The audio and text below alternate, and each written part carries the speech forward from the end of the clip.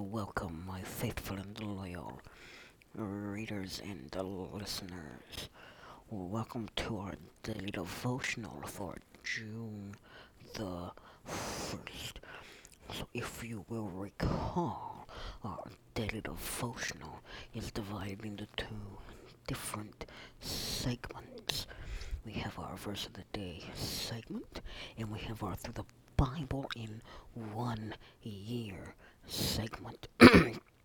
So our verse for today comes from Colossians chapter 3, verses 15 through 14, which says, "Put to death, therefore, whatever belongs to nature, sexual immorality, impurity, lust, evil desires, and greed, which is idolatry. Because of these the wrath of God is."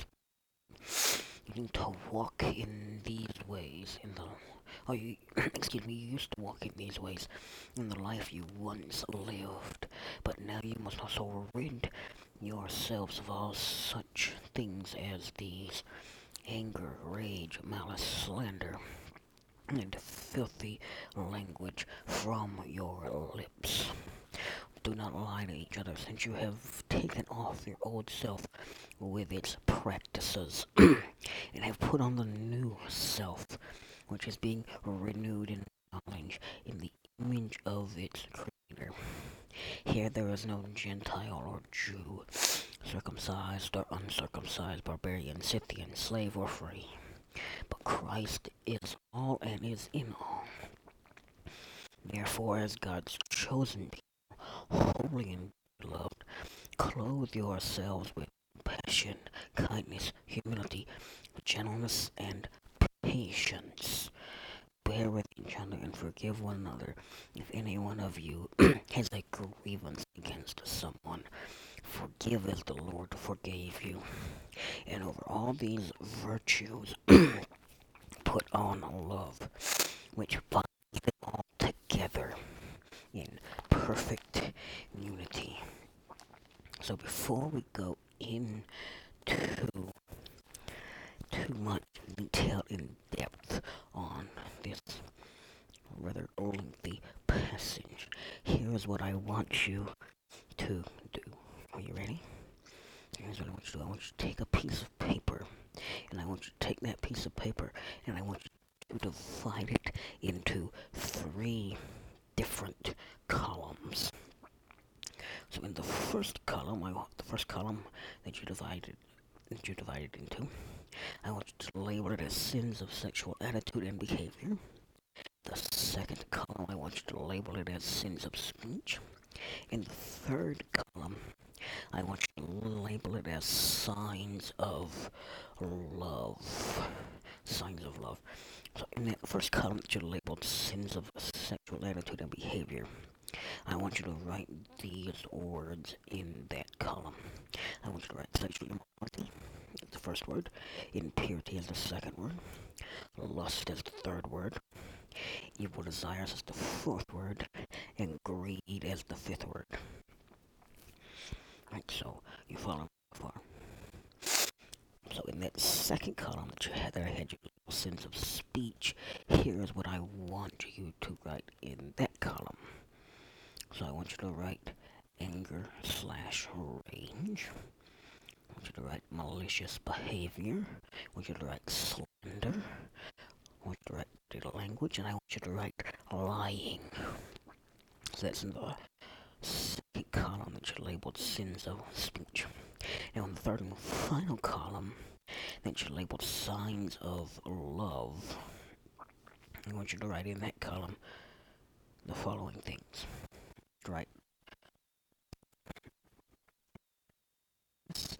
I want you to write the word humility, word gentleness, and I want you to write the word patience, and finally I want you to write the word forgiveness. Forgiveness. So now that I've had you do this, we're going to reference back to this table that I had you create, right? So we're going to reference back to this table that I had you create. So in Colossians 3, chapter 5, Paul tells us to put to death things that we put in column 1, which would be the sins of sexual attitude and behavior. So those would be sexual immorality, impurity, lust, evil desires, and greed. So in Colossians 3, 8 and 9, which says, "But now you must also rid yourselves of all such things as these: anger, rage, malice, slander, and filthy language from your lips. Do not lie to each other, since you have taken off your old self with its practices." So Paul tells us to rid ourselves of the things that I had you put in column 2 of this table we created. So column 2 are sins of speech. So that would be the anger and rage, malicious behavior, slander, dirty language, and lying. So then finally in Colossians 3, 12 and 13, which says, right, "For as God's chosen people, holy and clearly loved, clothe yourself with compassion, kindness, humility, gentleness, and patience. Bear with each other and forgive one another. If any one of you has a grievance against someone, forgive as the Lord forgave you." So we are told to clothe ourselves with the things that I had you put in column number 3. So that would be the signs of love. So that would be mercy, kindness, humility, gentleness, patience, and forgiveness. So where exactly am I going with this? Alright. So here's where we're going with this, right? So the things that I had you put in column 1, so that would be the sins of sexual attitude and behavior. They deal with sins of sexual attitude and behavior. They are particularly destructive because of what they do to destroy any group or church. So that would be things like sexual immorality, things like impurity, things like lust, things like evil desires, things like greed. Falling so far. So the things that I had you put in column 2 and that I had you label sins of speech, right, are those things that are the relationship breakers, the relationship killers. So what do we mean by that? So nothing kills a relationship quite like anger and or rage or malicious behavior or slander or dirty language or even worse, lying. Are you following so far?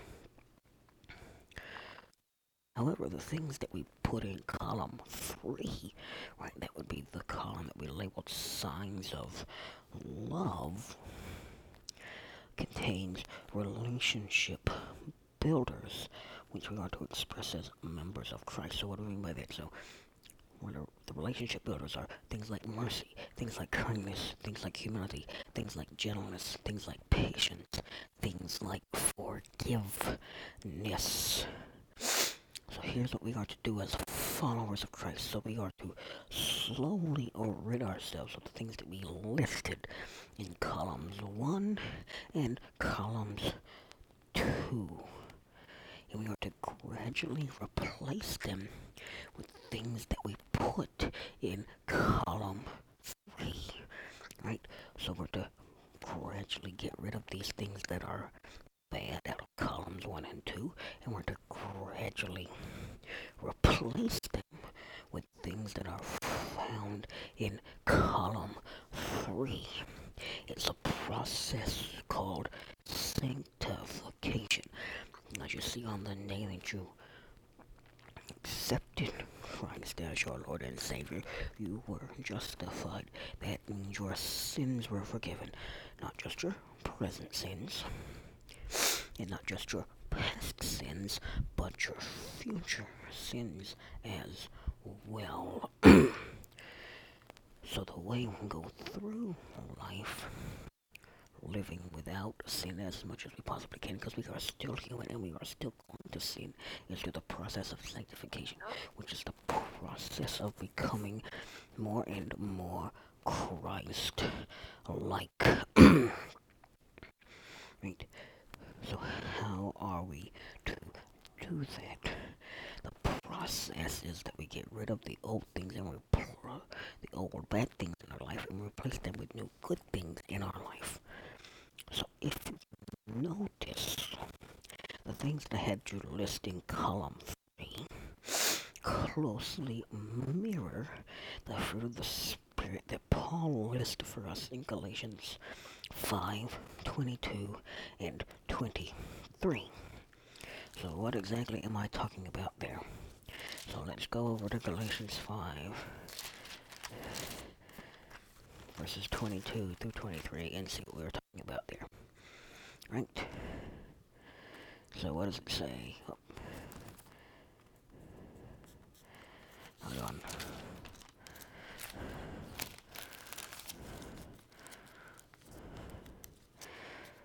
Uh,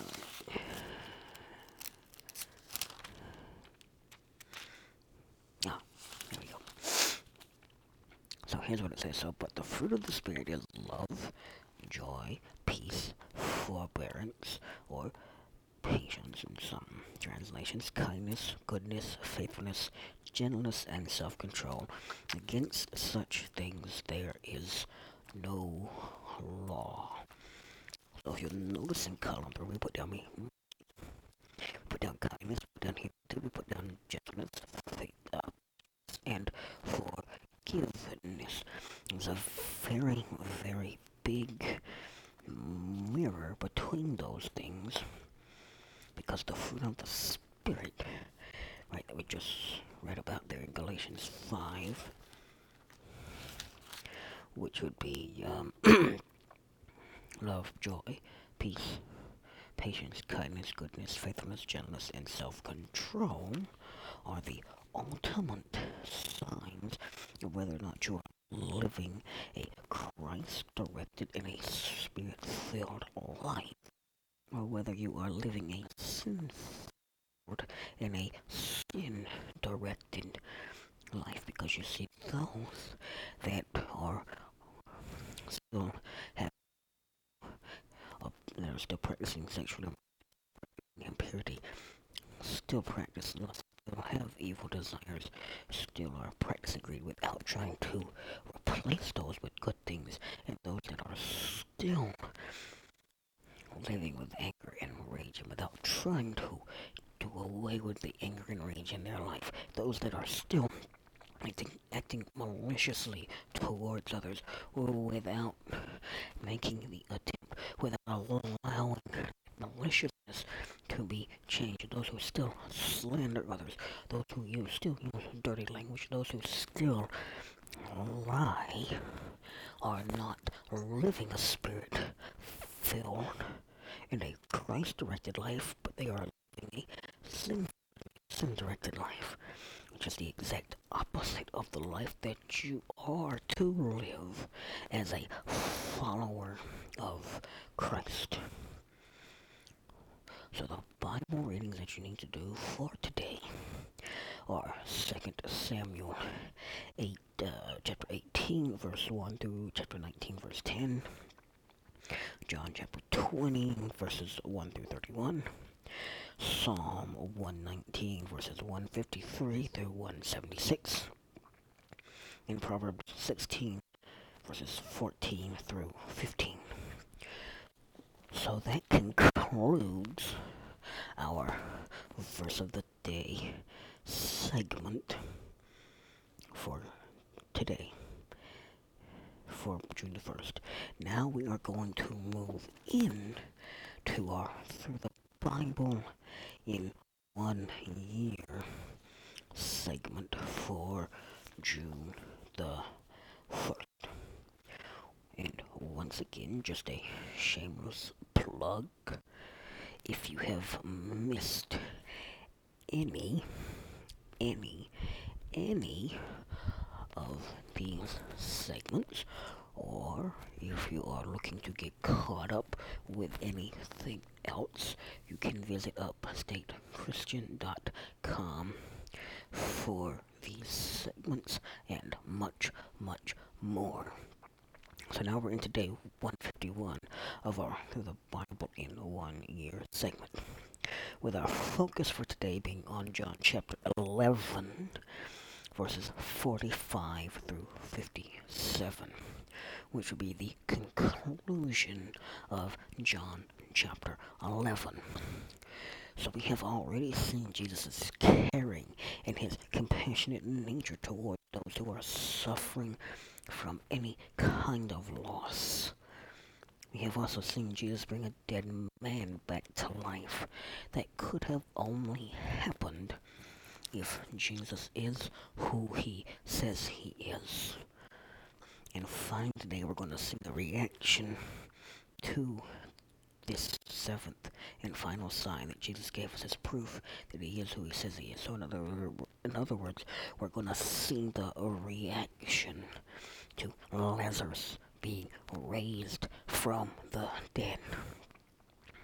So we're going to pick up in verse 45, and we're going to go through verse 48 to start off with, which says, "Therefore many of the Jews who had come to visit Mary and had seen what Jesus did believed in him.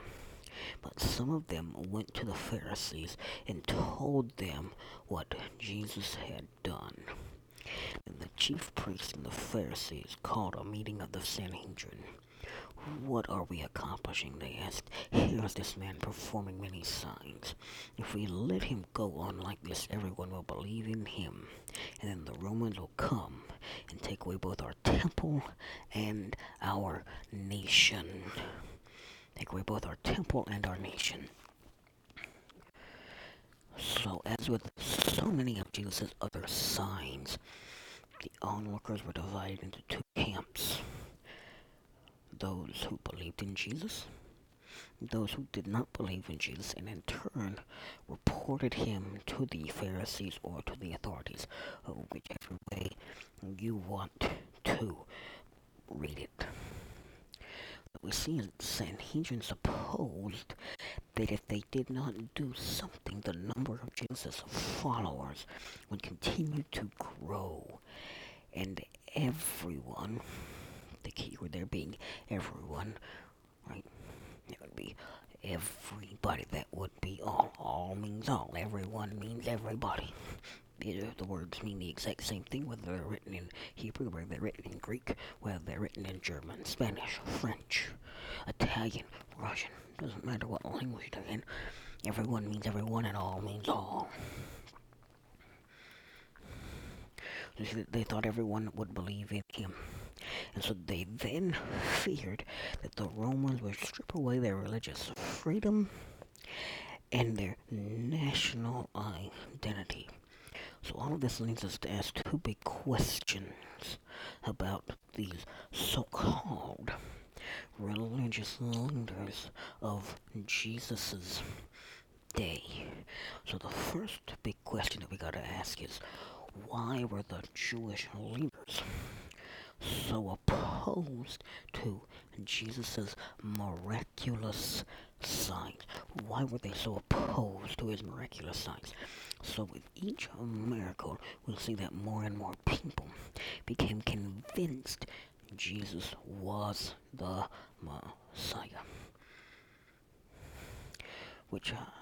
So we also see that ironically, the leaders had earlier asked Jesus for a miraculous sign because of their skepticism.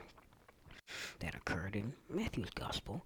John doesn't record that, but it is a fact. They asked for a sign. Jesus gave them a sign, and they chose to ignore that sign because it didn't help them. So we see now that when they were confronted with the evidence, their only thought was to stop the signs so people would not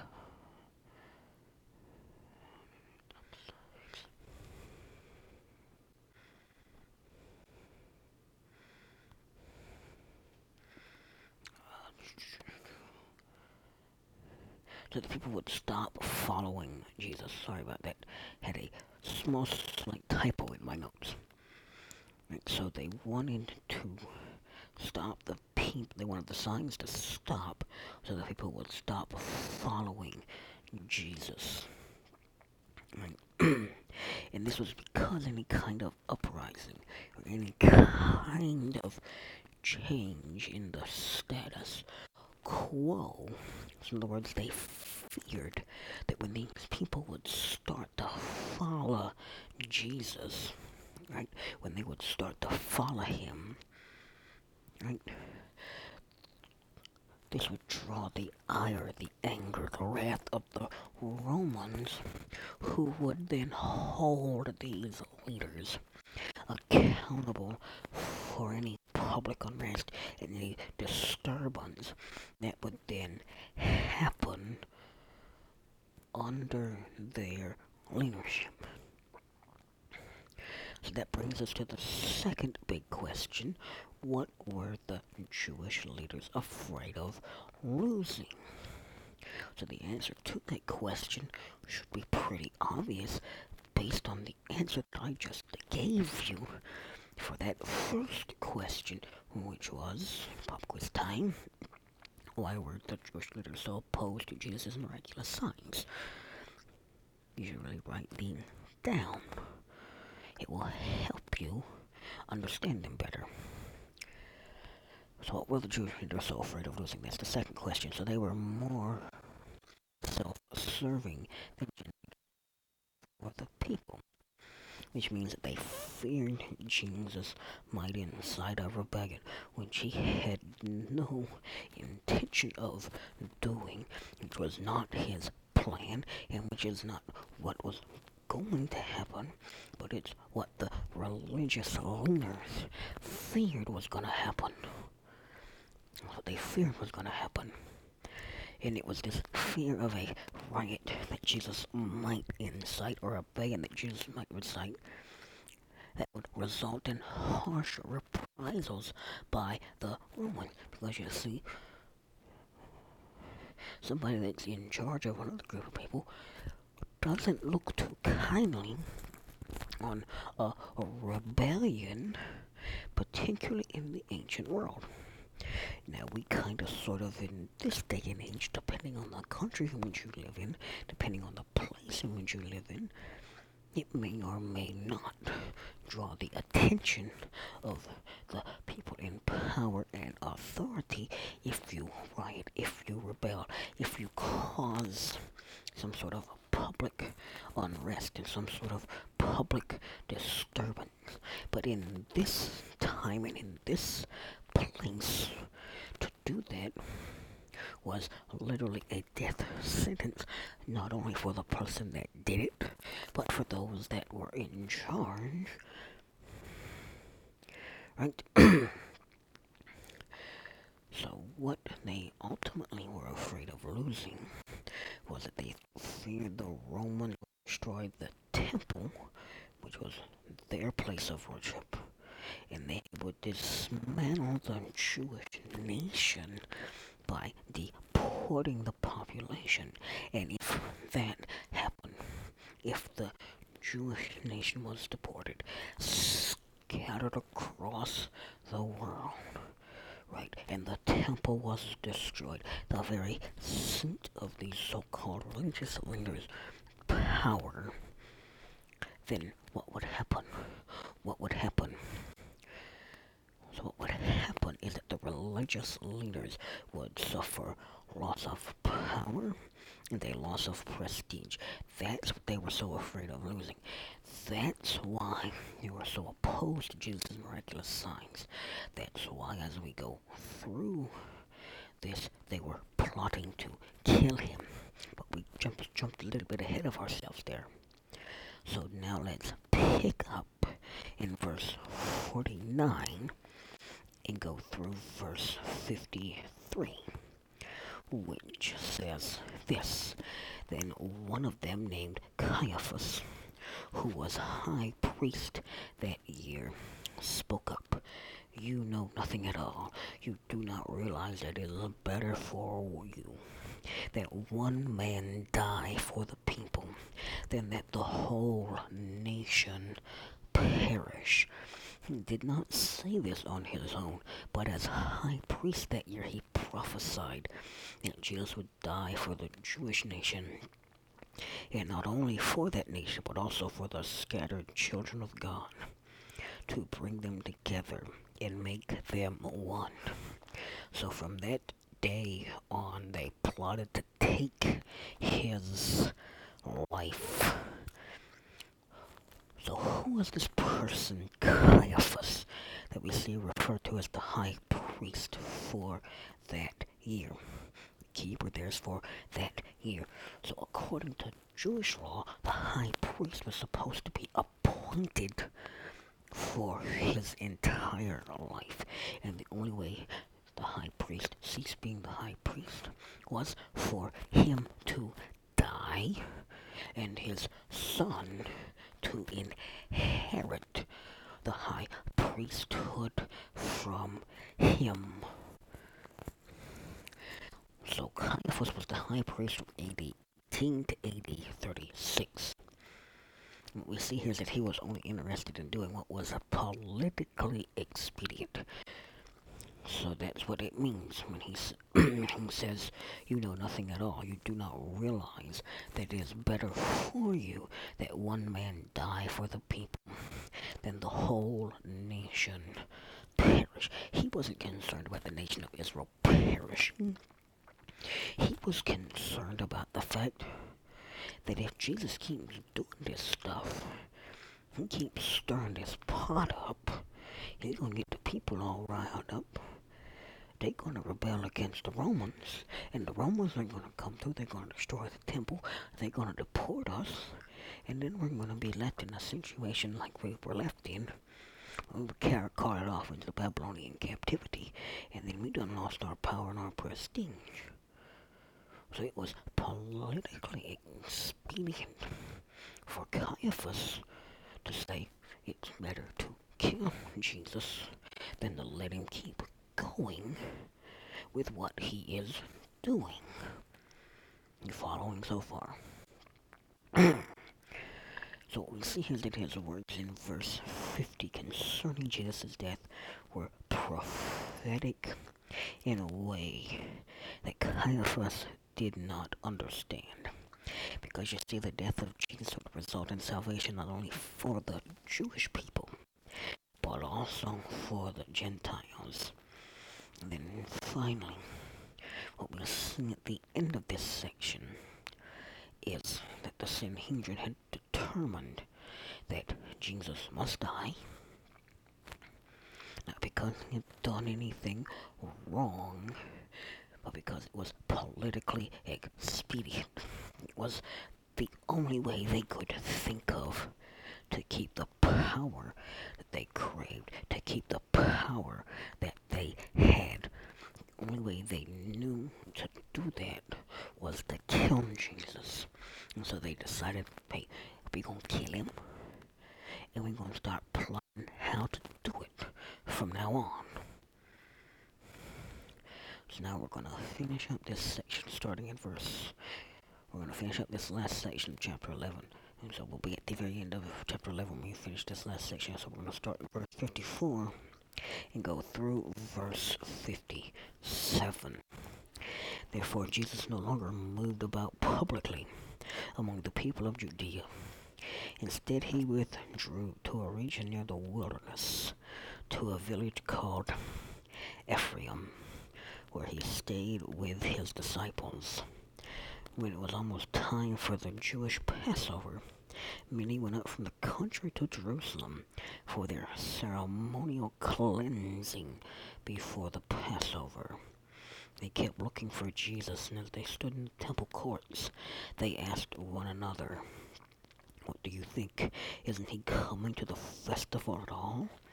But the chief priests and the Pharisees had given orders that anyone who found out where Jesus was should report it so that they might arrest him.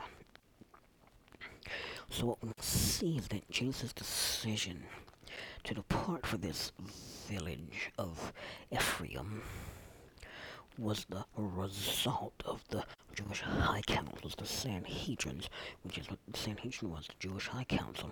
It was essentially the Jewish version of Parliament, the Jewish version of Congress, or whatever term it was, the highest authority in the Jewish world at this time. So what we see, so the reason he left, the reason he departed for the village of Ephraim, so the reason he left Bethany, he left the vicinity of Jerusalem, was because of the Sanhedrin's decision to kill him.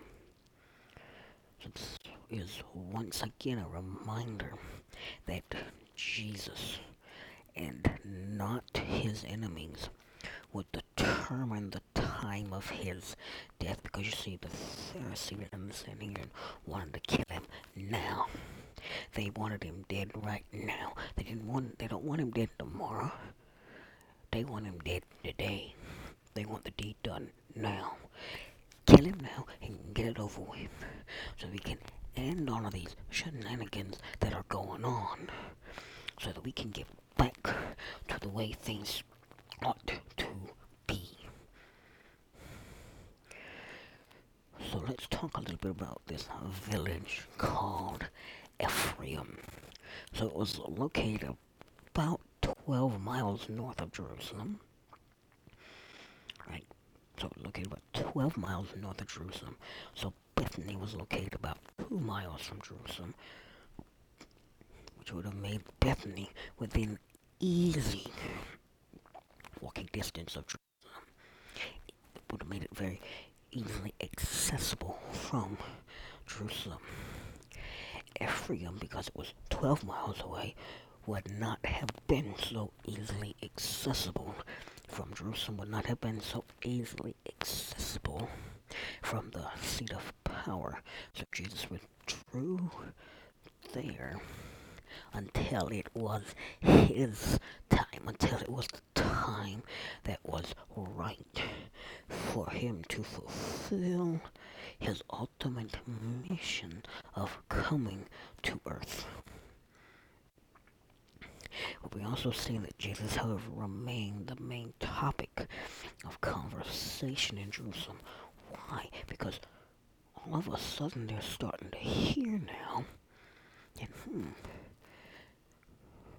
this man that we weren't quite so sure about, this man who might be the Messiah, who we thought maybe was, he probably is, because only somebody who was anointed by God, only somebody that had the power of God, only somebody that was really God himself in the flesh, could raise somebody from the dead. Because you see, remember we talked about yesterday, Lazarus was dead. This was not no Lazarus was sleeping. This was not no Lazarus was in a coma. This was not no Lazarus would have been mistaken for being dead. Even in some parts of the world today. No. Lazarus was dead. He was stone cold dead. He was graveyard dead. If you were to have called a physician to Lazarus' bedside when Lazarus was supposedly sleeping, according to some people, that physician would have said, this man is dead. Ain't nothing we can do about him. It's time to put him in the ground. It's time to bury him. But you can't bring him back to life. I cannot bring him back to life. Medical science cannot bring this man back to life. And not only could medical science not bring Lazarus back to life, but according to the very customs of the Jewish people, Lazarus couldn't be brought back to life because he'd been in the tomb 4 days and his spirit had already moved on. His soul had already moved on. So he was dead not only physically, he was dead culturally as well. So that's why Jesus was still the talk of the town. And now we will see as we move into chapter 12, the beginning of the events that would ultimately lead to Jesus' trial, to his death, to to his burial, and would ultimately end with his resurrection, which is the whole purpose of the Gospel of John and the whole purpose of the Gospels of Matthew, Mark, and Luke, which is to show us the reason Jesus came, to show us that Jesus is the way, the truth, and the life, that nobody comes to the Father but through him, and that everything that happened while Jesus was on earth was leading up to what we are about ready to get into with chapter 12, because we're gonna see the last week of Jesus' life covered in these few chapters. So we're gonna start in verse 12 tomorrow. And in order for you to be prepared to start in verse chapter 12 tomorrow, you gotta read 2 Samuel chapter 19, verse 11 through 2 Samuel 20, verse 13. You gotta read John chapter 21. You gotta read Psalm 120, verses 1 through 7. And you gotta read Proverbs chapter 16, verses 16 through 17.